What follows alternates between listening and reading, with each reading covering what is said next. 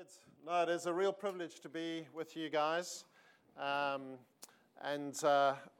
Although we live in Australia and have lived there for 21 years, we are South Africans. So I do have to say it was a sweet moment to be with Pete, especially last night, and to see the win. It was nail-biting, I have to say.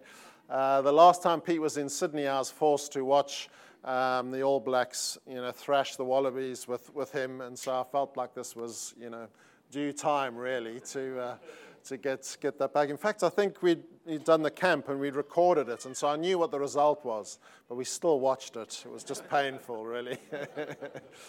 But we've been in Sydney 21 years now. Lynn and I, we've got 3 kids. Anna's 22, and Matthew's who's 19, Rachel 15. So they've grown up in Australia, and although we don't sound Australian, we think we are Australian. I keep forgetting that actually still sounds South African. It's hard to get away from the accent. But we love this part of the world, and we've loved just seeing what God is doing here and being part of that, and just growing together. And as churches, standing together has been great over the years.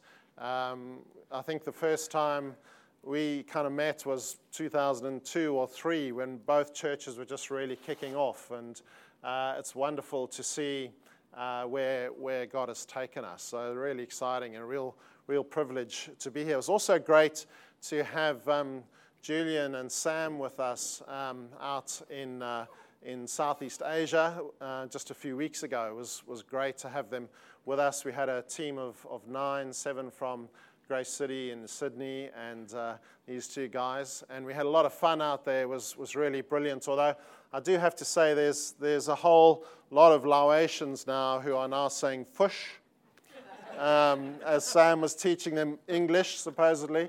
And also, I think he taught them that New Zealanders sniff each other when they say hello.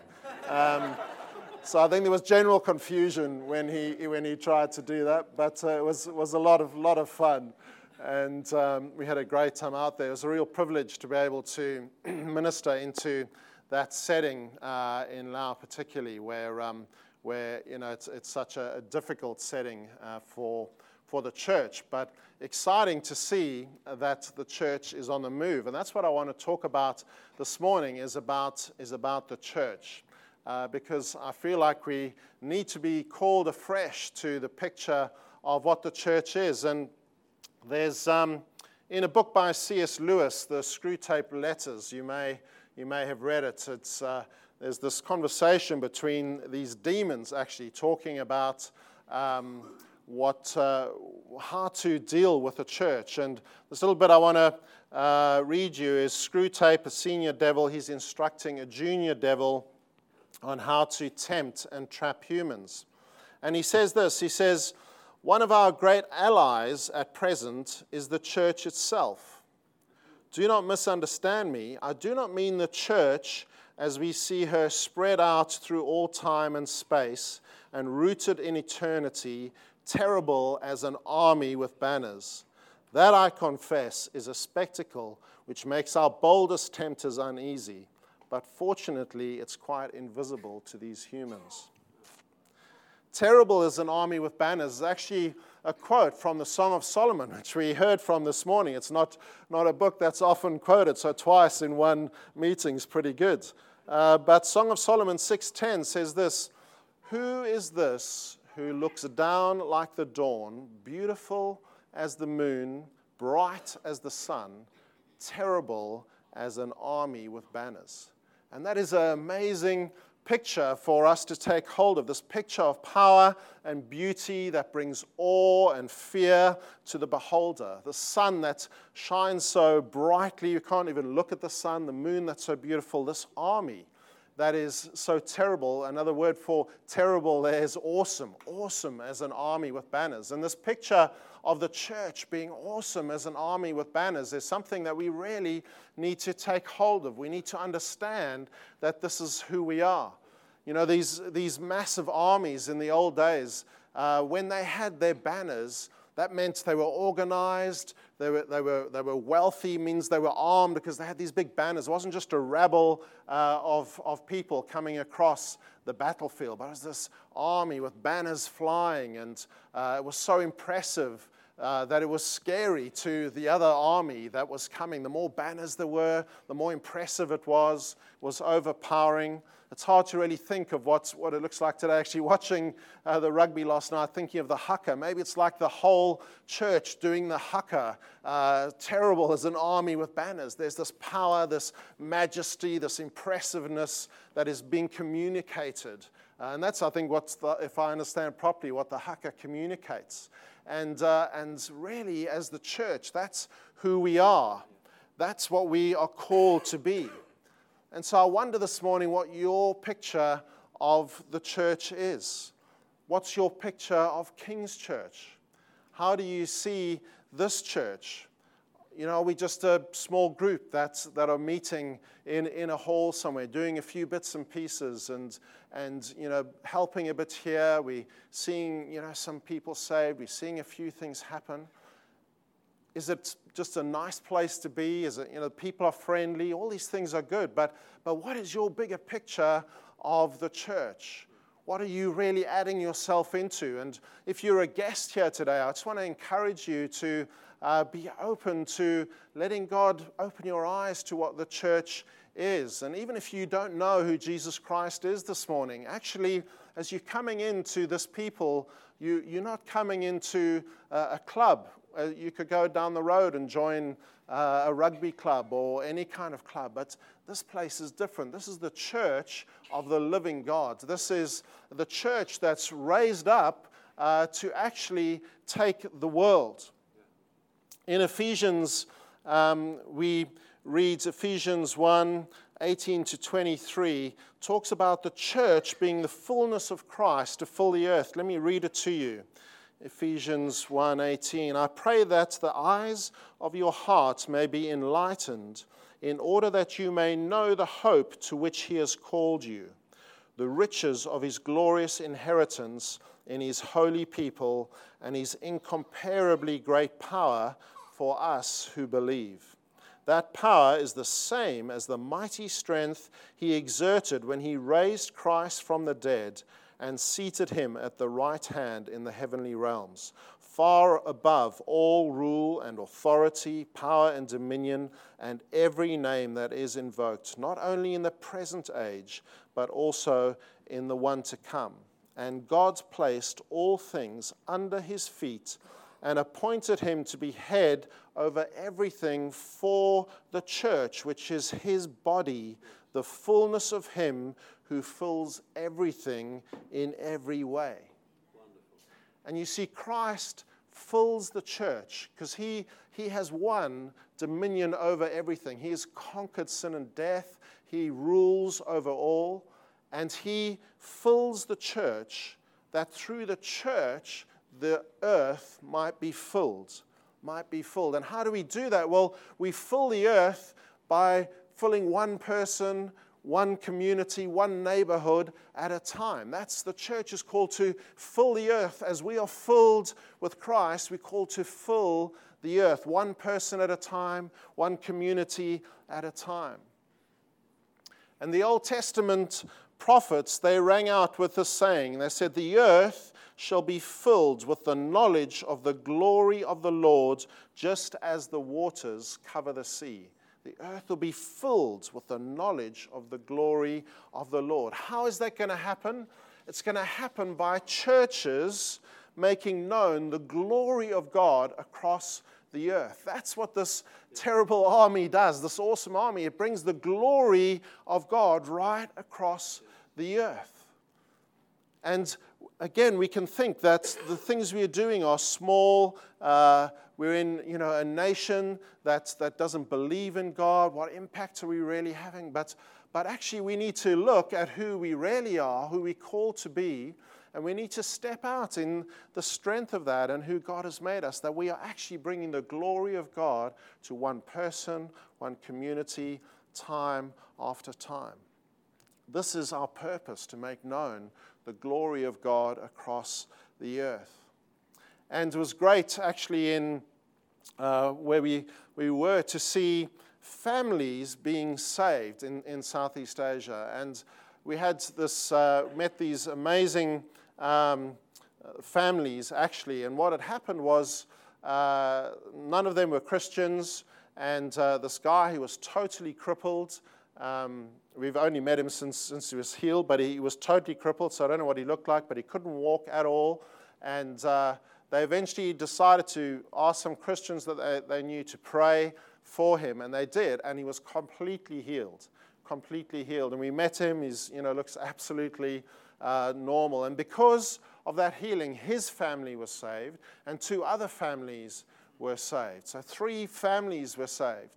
And then because of becoming Christians, they were kicked out of their village where they lived because of the persecution that's there. So they had to leave without anything. So everything they'd known, their families, rest of their extended families rejected them. The village they'd lived all their lives kicked them out. They could go with nothing. And we met them where they're now living in another area. They got some kind of temporary houses.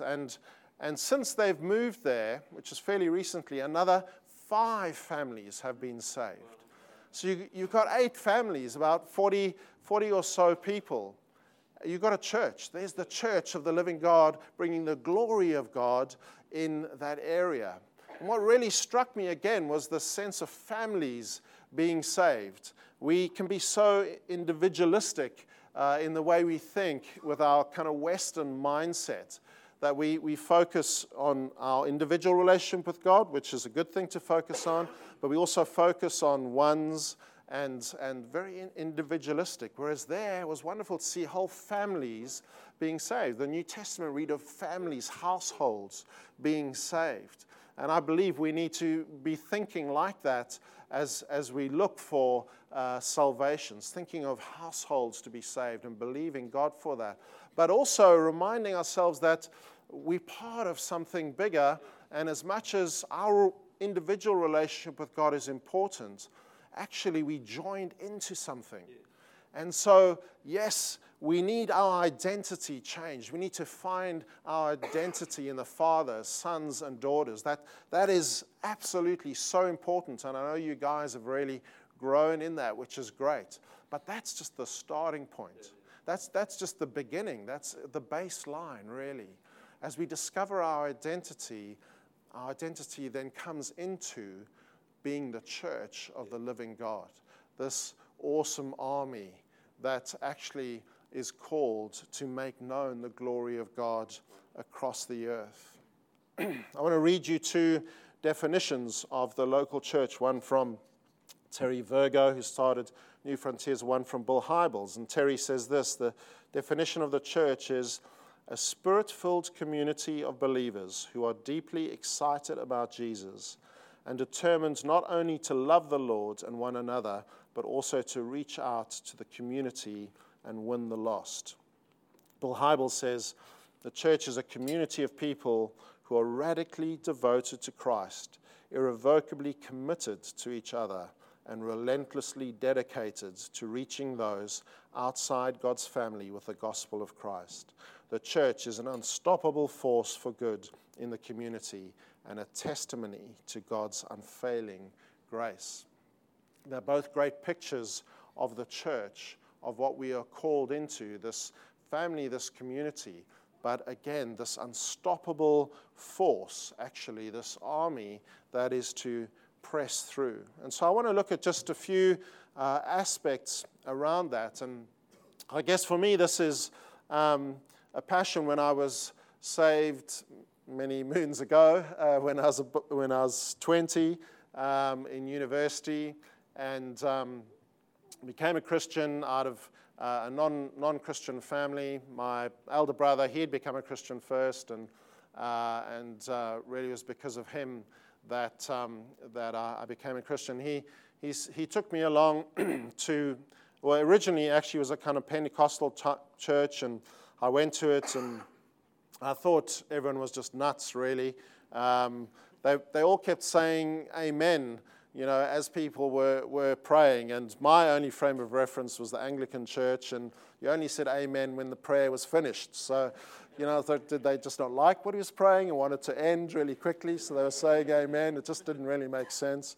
But God started to work in me, and then he joined a small church plant, which is now Jubilee Church in Cape Town, and he took me along, and I was just overwhelmed actually by God's power, and also the sense really of joining something that was on the move. This church plant, it was, I think, about 40 people at the time. But so saved really into that, and immediately just feeling there was something happening here. This wasn't just comfortable seats. We were meeting in this hall under a bridge. It wasn't the most salubrious place to meet. It wasn't particularly comfortable. None of that was kind of great. The aesthetics were not good. But I felt immediately called into purpose of reaching a city and a nation. And so as I gave my life in that to Christ and just felt him fill me, I immediately felt a calling really to the church. And I thought of going off to Bible study at that time, but didn't, and I was glad I didn't at that time, but later on I was able to study. But right from the start, really, I've had this passion for the church, because the church is God's answer. It is God's answer to the world. It's not just meant to be part of the answer. And, I love what parachurch groups do. They've done brilliant things, but actually they are not the answer. We need the church. We need this army to rise up and have a vision for cities and nations to press through. And it's through the church that we see the kingdom of God breaking through. So my first thing I want to look at is this thing of the kingdom coming through the church. And if you read in the beginning of Acts, we see that Jesus, after his resurrection, he met with the disciples over a period of about 40 days, and he spoke to them about the kingdom of God. And we know he gave them a great commission to go and make disciples. And throughout the Gospels, we read about Jesus talking about the kingdom coming. But how was that going to happen? How is the kingdom going to come in a way that was sustainable and healthy? And the answer is, we see it in Acts 2, is the first church is planted. The first local church is born in Jerusalem in Acts 2. And from that moment on, we see that history is full of the establishment and multiplication of vibrant local churches that become lampstands in the community, that bring forth the glory of God into the communities they planted in. So Jesus, talking about the kingdom, he's promised the power of the Holy Spirit to come. He's told him to wait. The power of the Spirit comes. And what happens is the local church is established, filled with power, filled with purpose to press into what God has for them, to bring the kingdom of God to the world. Not just a one-off flash, but actually this army, this community that is established to bring, if you like, the kingdom in a sustainable way, in an ongoing way, in a healthy way that brings through the kingdom of God into the world. And we can be relieved that when the church was established there in Acts 2, the first thing they didn't do was establish a 10:30 meeting. That's not the first thing that they did. They didn't establish a meeting. And again, I think it's such a challenge to us. We know that the church is more than a meeting, but do we actually live that out? Do we really live in what that means? And meetings are important, and I want you to come to your meetings. And in Sydney, we want people to come to our Sunday meetings. They very, very important, but they aren't the church. The church is so much more than that, because it's through the church that the kingdom is established. It's through the church that we take ground from Satan. And that can happen here this morning. And even as Nat was bringing that and Pete was bringing that, ground is being taken as people are being set free from things, and as we set free from things that oppress us and challenge us, we're taking ground. But the kingdom comes as we're out there. The kingdom comes in our workplaces, as we work in the government, as we're in arts, as we're in our neighborhoods. That's where the kingdom comes. But it's through the church that the kingdom comes. It's by being this awesome army that we will see disciples made and transformed by the power of God. It's through the church that we will see salvations and healings and signs and wonders. It's through the church that wisdom comes, that holy living comes. This is the domain of the church. And the church is us out in the marketplace, Monday to Friday. Wherever you are, that's where the church is. That's where King's Church is. That's where the army is actually taking ground. And we have to, again, keep our sights up to this purpose that God has for us, the bigger picture that He is calling us to. And in Sydney, we've felt God do this with us over the last few years, and particularly, since we've been established, that's been our heart, but just afresh the last few years, we felt God speak to us out of a prophetic word about being a city-shaping church. And actually, we look at it as being shaped by God to shape the city.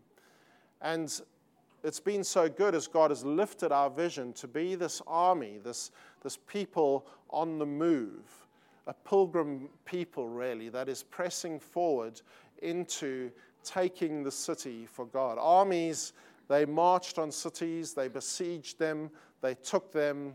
That's how they took the victory. And we are called to do that. We're called to take the city. We're called to take the city. Wellington needs to be taken by the church. And it means that on Monday in your workplace, having that in your mind as you have a great conversation with someone, as you just share what you've been doing this weekend, as someone's sick and you pray for them. We're taking the city. We're called to take cities and nations. And in Sydney, we want to do that. Excuse me. We want to be this city-shaping church. We're really a small church in the northern part of Sydney with very little influence, if you like, over the whole city. We can look at a Hillsong, which has, much bigger influence, and they're doing great stuff in influencing the city. But we have a part to play in that as well. And so our vision is to plant sites all over Sydney because it's the church being established. And so as I was talking about what we saw, in Laos, these 8 families, well, now there's a church established there that's actually going to take ground in that area. And as we establish the church, it creates the sustainable ecosystem, if you like, for God's power and kingdom to come through. It's through the church that's going to happen. This is where the health is. This is where we build relationships, where we build strength. And as the church is then going out, we see God's kingdom coming through in a sustainable way. The second thing that's so important is that we are a church that is built on the revelation that Jesus is Lord. And we see that right in the beginning when Jesus asked the disciples, "Who do you say that I am?" in Matthew 16. And Peter replies, "You are the Christ, the Son of the living God." And so Jesus says to him, "Blessed are you, Simon Bar-Jonah, for flesh and blood has not revealed this to you, but my Father who is in heaven. And I tell you, you are Peter, and on this rock I will build my church, and the gates of hell shall not prevail against it. I will give you the keys of the kingdom of heaven, and whatever you bind on earth shall be bound in heaven. Whatever you loose on earth shall be loosed in heaven." And the church is built on this declaration that you are the Christ, the Son of the living God. We need to be declaring that constantly. That is our war cry. Our war cry is that you are Lord, Jesus. Jesus Christ is the Lord. He is the Lord. It's our war cry that we need to go out with. It's with the power of knowing that Jesus is Lord that we're given the keys of the kingdom of heaven to bind and loose. We're given power through Jesus Christ to actually set people free, to deliver people, and to bind the enemy. We're an army that's not a toothless kind of tiger, but actually one that has real power and real strength. And we need to be based on this declaration that Jesus is Lord. And we can ask ourselves the question personally, am I living in a way that declares that Jesus is Lord? Because you are the church. Remember, it's all of us. We are the church. It's not the buildings. It's not meetings. It's us. And so we need to be living lives that declare Jesus is Lord. You can ask yourself, do I conduct my relationships in a way that it's clear Jesus is Lord? Because if Jesus is Lord, that affects the way that I relate to people. It affects the way I look at people as I stand on the strength of knowing who I am in Christ and then understanding what he wants to do in his love to reach out to people, to bring them in to his kingdom. Do I work in my job in a way that Jesus is Lord? Am I declaring that in my job? The way that I work, is that declaring that Jesus is Lord? That even if I have the worst boss in the world, actually, I'm going to press through into doing as good a job that I can. Am I going to live in a way that is constantly declaring Jesus is Lord? Am I going to handle my finances in a way that declares that Jesus is Lord? This is such a key thing for us, church, that we understand that Jesus is Lord over our finances. It's the biggest temptation for us, I think, in the Western world, where we have so much, actually. And we can think that we don't have much, but in reality, compared to most of the world, we are wealthy, wealthy, wealthy. We have surplus. You go to Cambodia, Laos, those places, and they're trusting God for their very needs day after day, whereas we actually live mostly with a surplus. Well, are we living with our finances in a way that Jesus is Lord? You can read, I'd invite you to read Luke 12, 22 to 34. I won't read it now, but I encourage you to read it. It's talking about that where your treasure is, there your heart will be also. And I think that is about declaring that Jesus is Lord. He's our treasure. We're after him, and that needs to be applied to our finances. Our finances cannot be what our heart is going after. And so it's good to ask yourself that question, where you're at with your finances. Are you really knowing that they submitted to Christ? I think we can ask some challenging questions around savings, around big retirement funds. I think we can ask questions around that. Is that actually the best thing to be doing? Is that what God's actually calling me to do when I should maybe be investing in the church?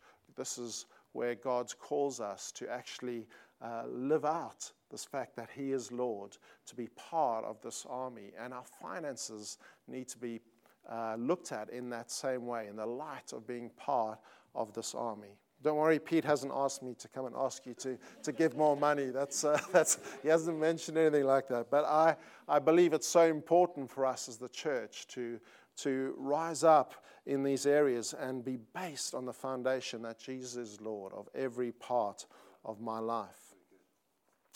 Thirdly, we see that the church is meant to be the declarer of the manifold wisdom of God. Ephesians 3:10 says, so that through the church the manifold wisdom of God might now be made known to the rulers and authorities in the heavenly places. And he wants us to be a people that are bringing his manifold wisdom. And I'm probably not going to have time to really go in unpack that, but it's only the church, really, that can pray and have faith. It's only the church that is given the wisdom of God. Christian governments, even Christian legislation, they can be good, but they'll never have the lasting change in communities that the church can bring. It's the church that that can get to people's sinful hearts. It's the church that can actually reach people and bring them through out of darkness into light. It's the church that displays the one new man in Christ. Or sometimes, though, I think we say one new Englishman in Christ. But that's not what we're after, and that's not what the Bible says. It says one new man in Christ. No matter what tribe, nation, tongue you come from, we're one new man in Christ. It's the church that displays that. It's only the church that can actually break down rivalries and break down distrust between cultures. It's only the church, actually, as we become one new man in Christ, that breaks that down and that displays God's manifold wisdom to the world. Lastly, the church, I believe, is worth living and dying for. And we see, actually, we read in Ephesians, I know we normally read it because from the lens of husbands and wives, which is about, but actually Ephesians 5:25, it says, "Husbands, love your wives just as Christ loved the church and gave himself up for her." He gave himself up for the church. Christ died for the church. Will you? Will you? Because he is our example. We need to follow the way that he has lived, where he submitted himself, he lowered himself for us, for the church. When he talks about the joy set before him, I know we can again individualize that, and that's fine, but actually I think it's for the church, for his bride that is coming, that he gave himself. Corporately, for the church, he gave himself. And we need to follow his example. And he died for the church because he loved the church so much. How much do you love the church? And as you serve, as you give hours to serving, as you give finance, you are not crazy. You are imitating Christ. You are imitating Christ as you pour your life into the local church. Because this army is going to take the world. This army is called to change nations. So can we stand?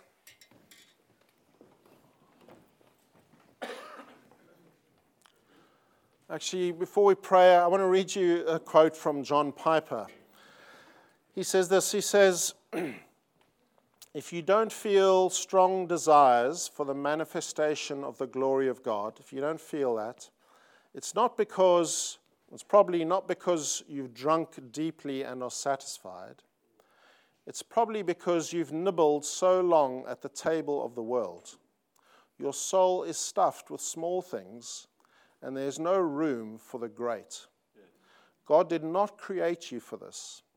There's an appetite for God and his church, and it can be awakened." And I believe that wholeheartedly, that God has not created us to nibble on small things. And really what the world offers is small things for us to nibble on. But he's called us actually to drink deeply and know the great. And the church is what we are called to be. So when we close our eyes, let's just come to God. Lord, I pray right now that you would bring in all of us a new appetite, Lord, for the great that your church is, Lord. Won't you lift our eyes afresh to see what the church is meant to be, Lord, as you've established and you've given everything for the church. Lord, this awesome army that is called to take ground, that is called to take cities and nations, that one day actually will rule with Christ over all. Lord, that's who we are, and we are that right now as well, Lord. There's that sense of it now, and your kingdom comes through us now. Lift our eyes afresh, Lord, that we might give our lives to your purpose, to your church, Lord. Won't you even now just call hearts, Lord? I just pray, come Holy Spirit, come fan embers into flames.